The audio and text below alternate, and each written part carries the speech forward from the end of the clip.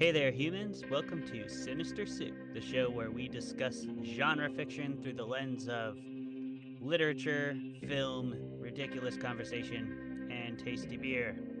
Beer, I beer. beer.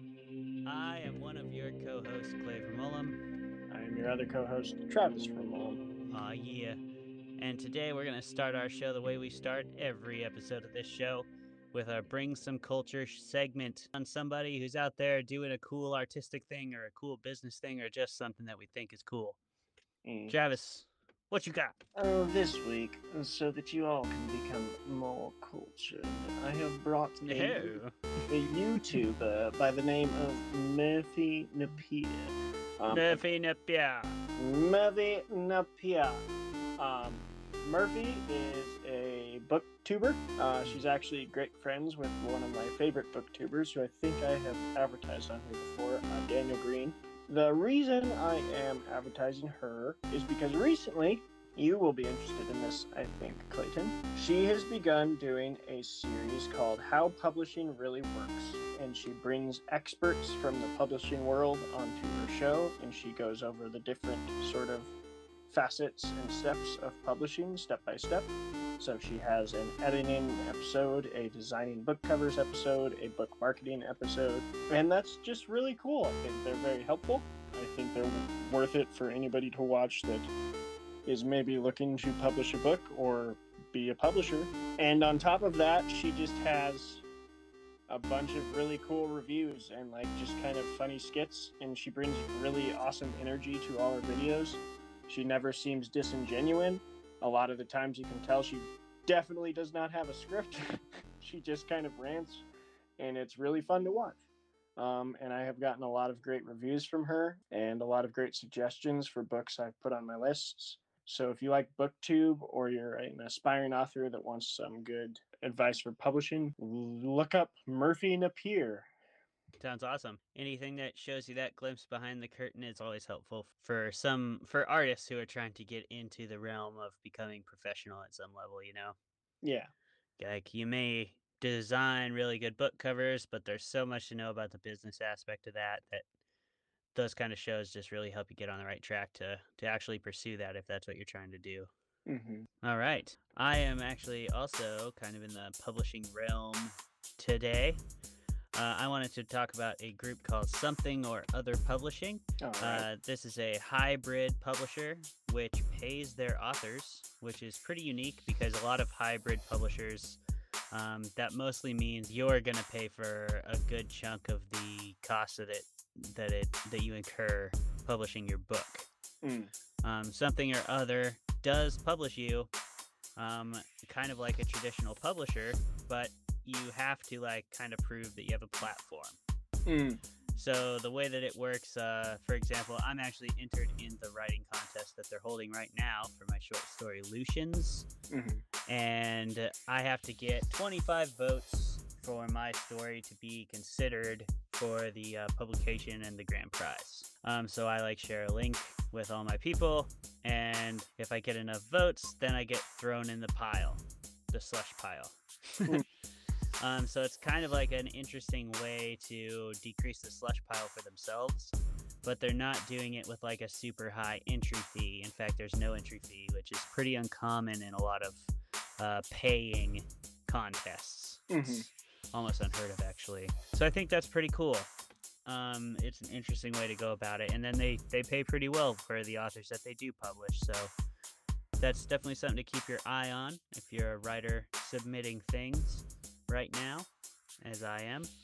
At the end of the episode, I'll let you know where you can find the link. So if you want to vote for Lucians, that would be awesome, because if it gets published, then I can release it to all of you.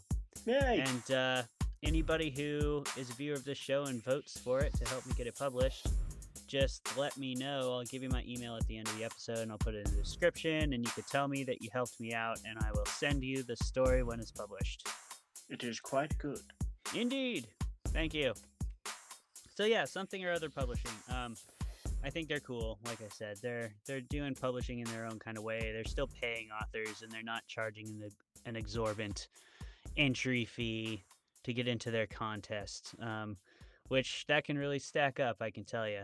Right on. So you got a YouTuber, you got a publishing company that's helping people out to reduce the costs that they have. You got a co-host who's suddenly from the East Coast. We got some culture now. Go Birds. Go Birds. Now we are going to roll dice and talk about something. Where are you from? What are you doing today? You have an English pseudo-Transylvanian. Listen, I've had too many days off D&D, man. Like, Just exercising all the voices. the accents have to escape somewhere. I feel you, dude. I have the accents too. That, unfortunately for my wife, she gets all of them.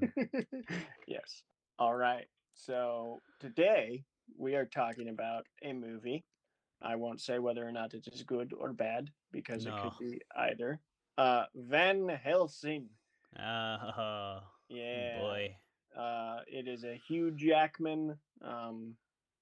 I could maybe say cult classic. There's a following behind it. Anyway, Hugh Jackman is Van Helsing, who, if anyone hasn't read Dracula, is like the guy who is hired to kill Dracula. He's famous for that in Bram Stoker's novel. But the movie itself is sort of a blend of a bunch of different stories. You got Jekyll and Hyde, you got Frankenstein, you got the Wolfman, and they're all sort of like mixed into this stir pot of horror, fantasy, extravaganza, Sci-fi? invention. Huh? Sci-fi? Sci-fi a little, I guess. I don't know. Frankenstein's kind of sci-fi-y. Yeah, it really like it teeters the line in a lot of genres and a lot of stories. And they Agreed. sort of just try and mix them all, which is not the first movie to do this or TV show. And that's basically the premise. Van Helsing is a monster hunter, and he is set out to stop Dracula from taking over the world with his brides and babies. So that is a pretty simple plot. Yeah, if you've ever played Magic the Gathering and you're trying to stop the impending power of a spawning deck, that's Yeah, essentially what Van Helsing is trying to do, and Dracula and his brides are the spawning deck. yeah, yeah. That's the movie we are debating. Are you ready to roll? Ready? What'd you get? I got a 3. I got a 19. Oh, this guy. Hey. Hey, that'll put you first, buddy, old pal. All right, my defense for Van Helsing first. Listen, the movie's got everything. It's got werewolves, it's got vampires, it's got Frankenstein, and most of all, it's got machine gun crossbows. What more could you ask for? Dipped in the holy water, shot at lovely broads that are flying around on wings and they're vampire girls. But no, that accent aside, it's an action-packed, mummy-like adventure film. It was one of my favorites as a child because, well, okay, teenager. My parents didn't let me watch it when I was a child. For anybody out there that's like, wow, they were watching like half-naked vampires when I was 6. No, I was like 15. It's fine. It's the perfect time to watch half-naked vampires. Exactly. It was one of my favorites, definitely. And I rewatched it, and you know, it was good. I had fun. It's not like I've made this argument with other movies before, like King Kong versus Godzilla. You're not going to this to watch the next Oscar winner. You're not going to this to write a beautiful critique of the power of cinema.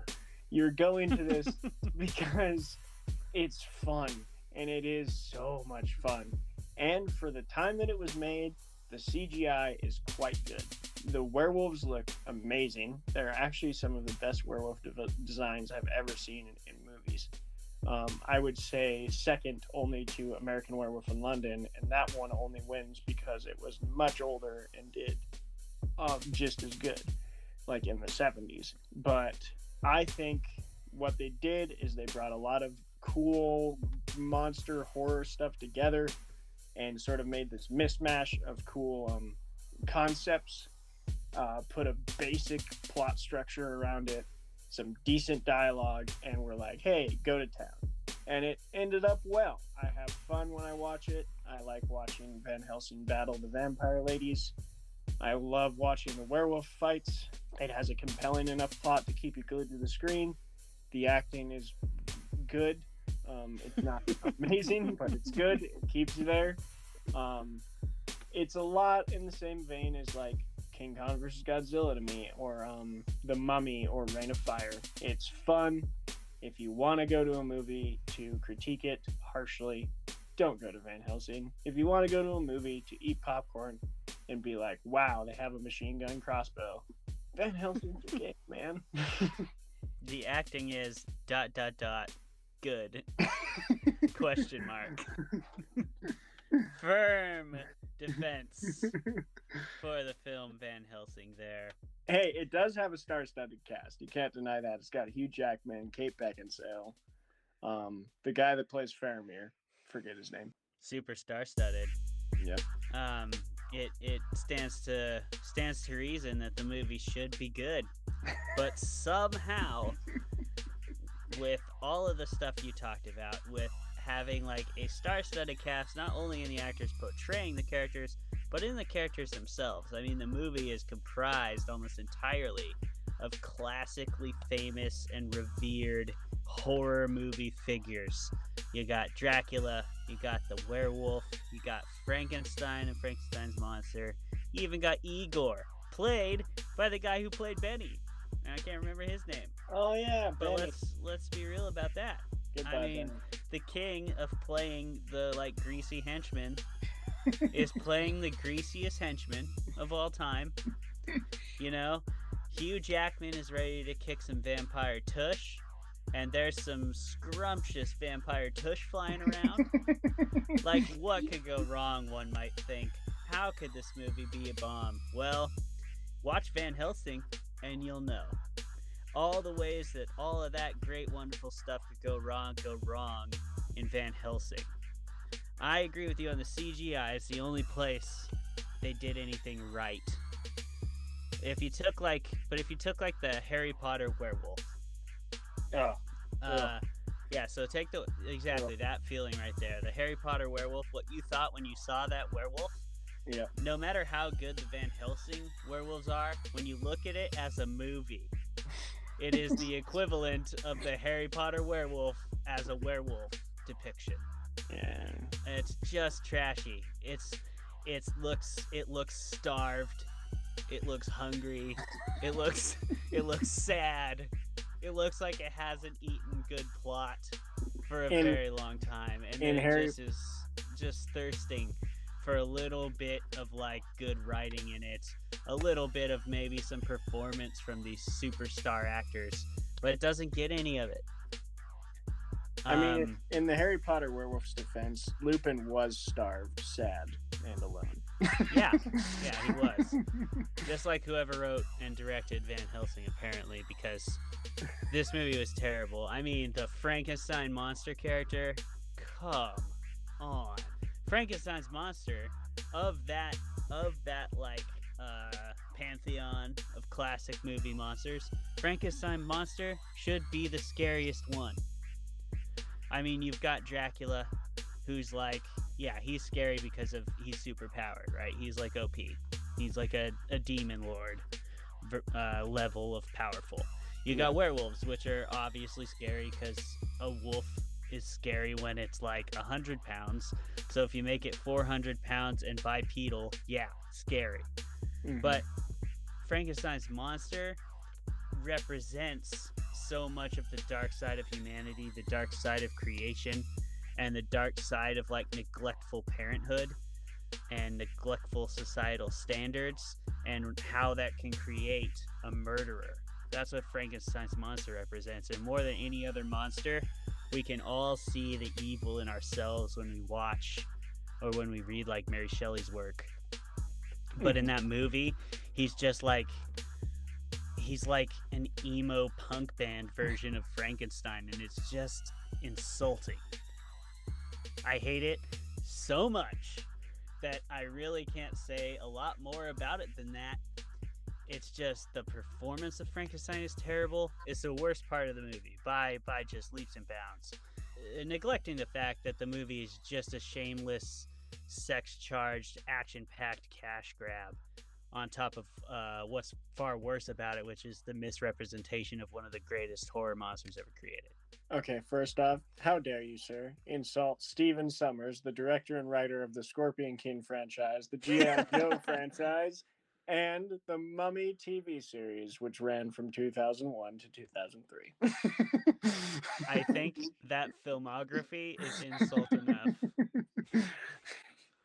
What is my question? When Stephen Summers is attached to something, what do you expect? I mean, I think in his writing credits, this is second to The Mummy. He wrote the Mummy movie. He didn't direct it. Thank God.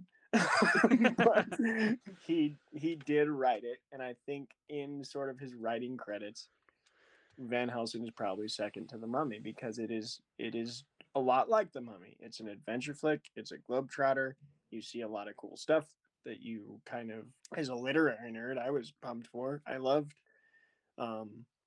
seeing Dracula, seeing the Wolfman, seeing all these sort of classic horror monsters brought to the screen in a single film in a much better way than League of Extraordinary Gentlemen. I will say that movie is an atrocity. It's bad. It's bad. But I do think that in his filmography, he has a lot of blemishes, as I just read. But Van Helsing is kind of up there with The Mummy of, hey, you did a job, and that job was entertain us. This is the movie equivalent of a good gladiator fight. Should it exist? No. But was it fun to watch? Yeah. Yeah. If this were a courtroom, I think we know which way the judge would be going because Fear even the the defense weak. attorney is like, Fear of the weak. "Fear the weak. Drop your argument. Shut the hell up. Yeah. Let's put some beer in our faces." Beers. What kind of beer you got? I am still in Cutbank, Montana. Mm-hmm. We remember its name as it is a great, great town. So I am drinking, and that is my dog in the background, our dog. I am drinking Creek Water.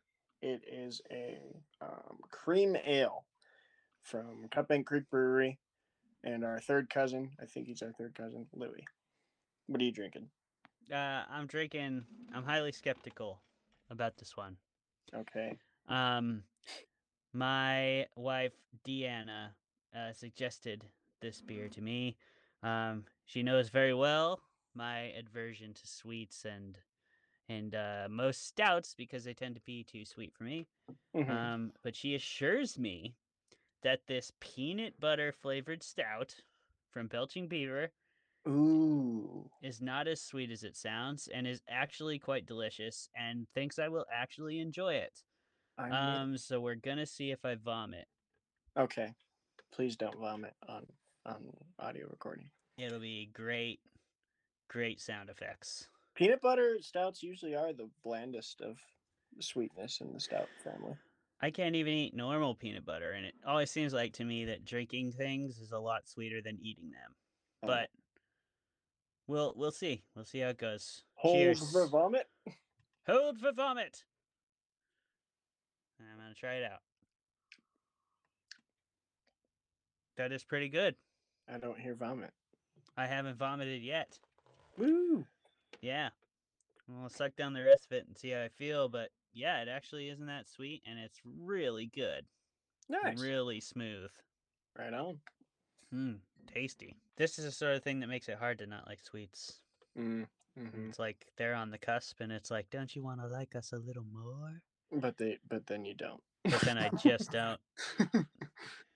How about yours? How is the Creek water from back home? It's good. It's very creamy. That wasn't a lie. It's a cream ale. That's good. Kind of like, it's almost like a light stout, which is very nice for me. All right. All right. So, on the subject of Van Helsing, I didn't lie. And here's the thing.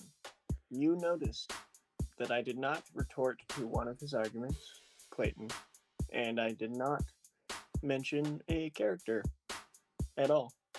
Because, in my honest opinion, I would have loved this movie if Frankenstein's monster had not been present. Yeah, he is the worst part. This is the absolute worst depiction of Frankenstein's monster I have ever seen. It is overacted. It is terribly written. It completely just throws away all of the literary influence. I mean, he is in love with Frankenstein. I can't even. Mary Shelley's Frankenstein is one of my favorite books of all time. And it's so good. They just read the cliff. No, they didn't even read the cliff notes, because then they would have known that Frankenstein's monster hates his master because he abandoned him. They read the names. They read Victor and Frankenstein and were like, cool, we got this. Dude, I don't think they read anything. I think they just have heard about Frankenstein enough, like everybody has. If you knew literally nothing about Frankenstein and you had never read anything, you didn't even know that it was a book, They're that level of understanding Frankenstein's monster. Or worse, they just don't care. Mm-hmm. And that is so much worse. It's so much worse. Because I think without Frankenstein's monster's character, this would have been cheesy pulp. It would have been kind of fun. I love lots of parts of it. I love the werewolf hunt. Mm-hmm. I like the werewolf versus Dracula when Van Helsing becomes a werewolf, even though that's also totally just shattering canon. Yep, doesn't happen. Doesn't happen. But it's fun. Those kind of twists on things are fine with me. Yes. I like that he goes and fights Dracula as a werewolf because, come on, werewolf v vampire is just a classic clash, right? Yeah. And I'm fine with that. If I'm going to a movie like this, a clash is basically what I'm looking for. And it's definitely better than Twilight werewolf v vampire. Absolutely. Is the sexy vampire women overplayed? 100%. Oh, yeah. But I was a 15-year-old boy when I watched Van Helsing, so it wasn't overplayed to me at the time. I was all about it. I mean, the movie's chock full of cheesy lines, overacting, but it would have been almost permissible and okay without Frankenstein's monster. He is just, every time he graces the screen, I cringe in pain, and I can't do it. I can't watch that movie anymore either, now that I've read Mary Shelley, and I've seen some decent depictions of Frankenstein, but it's kind of, there's a lot of bad ones, so saying that this one is the worst is really saying something, but it truly is just a desecration of the character. There's really not very many good ones, so that's even worse. I've seen maybe one I enjoyed, and that's the Penny Dreadful TV series. I was going to say that too, that Frankenstein's monster was okay. They did it right. And the Frankenstein Chronicles with Sean Bean isn't bad. Oh, I haven't seen those. Yeah, it's not bad, but you don't even get to the monster till way late in the series. It's more about Frankenstein himself. Mm-hmm. Still, just terrible. Just bad. Giving Frankenstein Stockholm syndrome destroys the whole point of the monster. Mm-hmm. And making him pine for his. It was. Ugh. Every gross. Word out of his mouth is a very loud opera-y whine. It's just bad. Super wooden caricature. Yeah, so I feel like Van Helsing did not hold up for me. I loved it when I was younger, but on so many levels it does not hold up. And then there's a few things that are like Frankenstein's monster that are just unforgivable enough that I'm actually, I think this movie sucks. I would have stood by it 6 years ago before I rewatched it. Mm-hmm. Now, I will not. we are on the same page. I used to say oh yeah, check out Van Helsing, and now I will never suggest it to another person. Yep. Well, that's pretty much where I'm at with that. Yeah, that sounds like both of us are agreed on the atrocity that is Frankenstein's monster in the Van Helsing movie. Truth.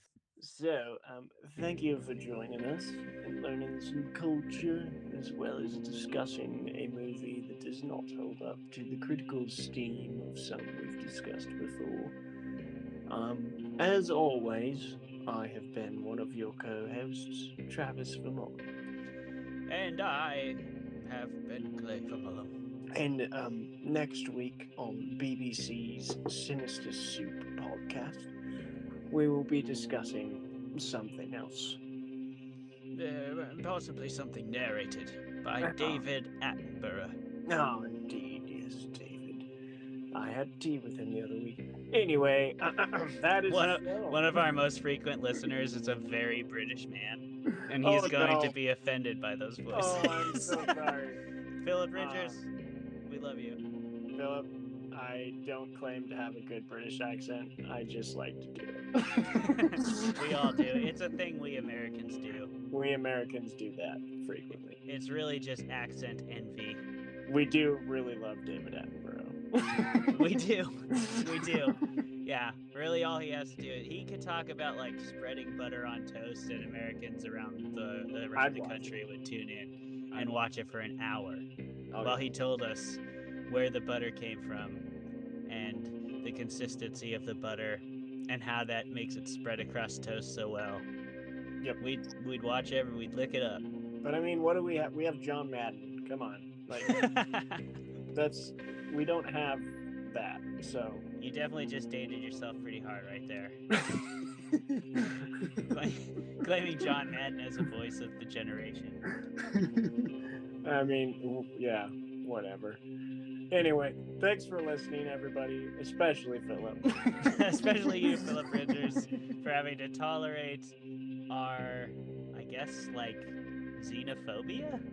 Not phobia, but xeno something. Xeno ignorance.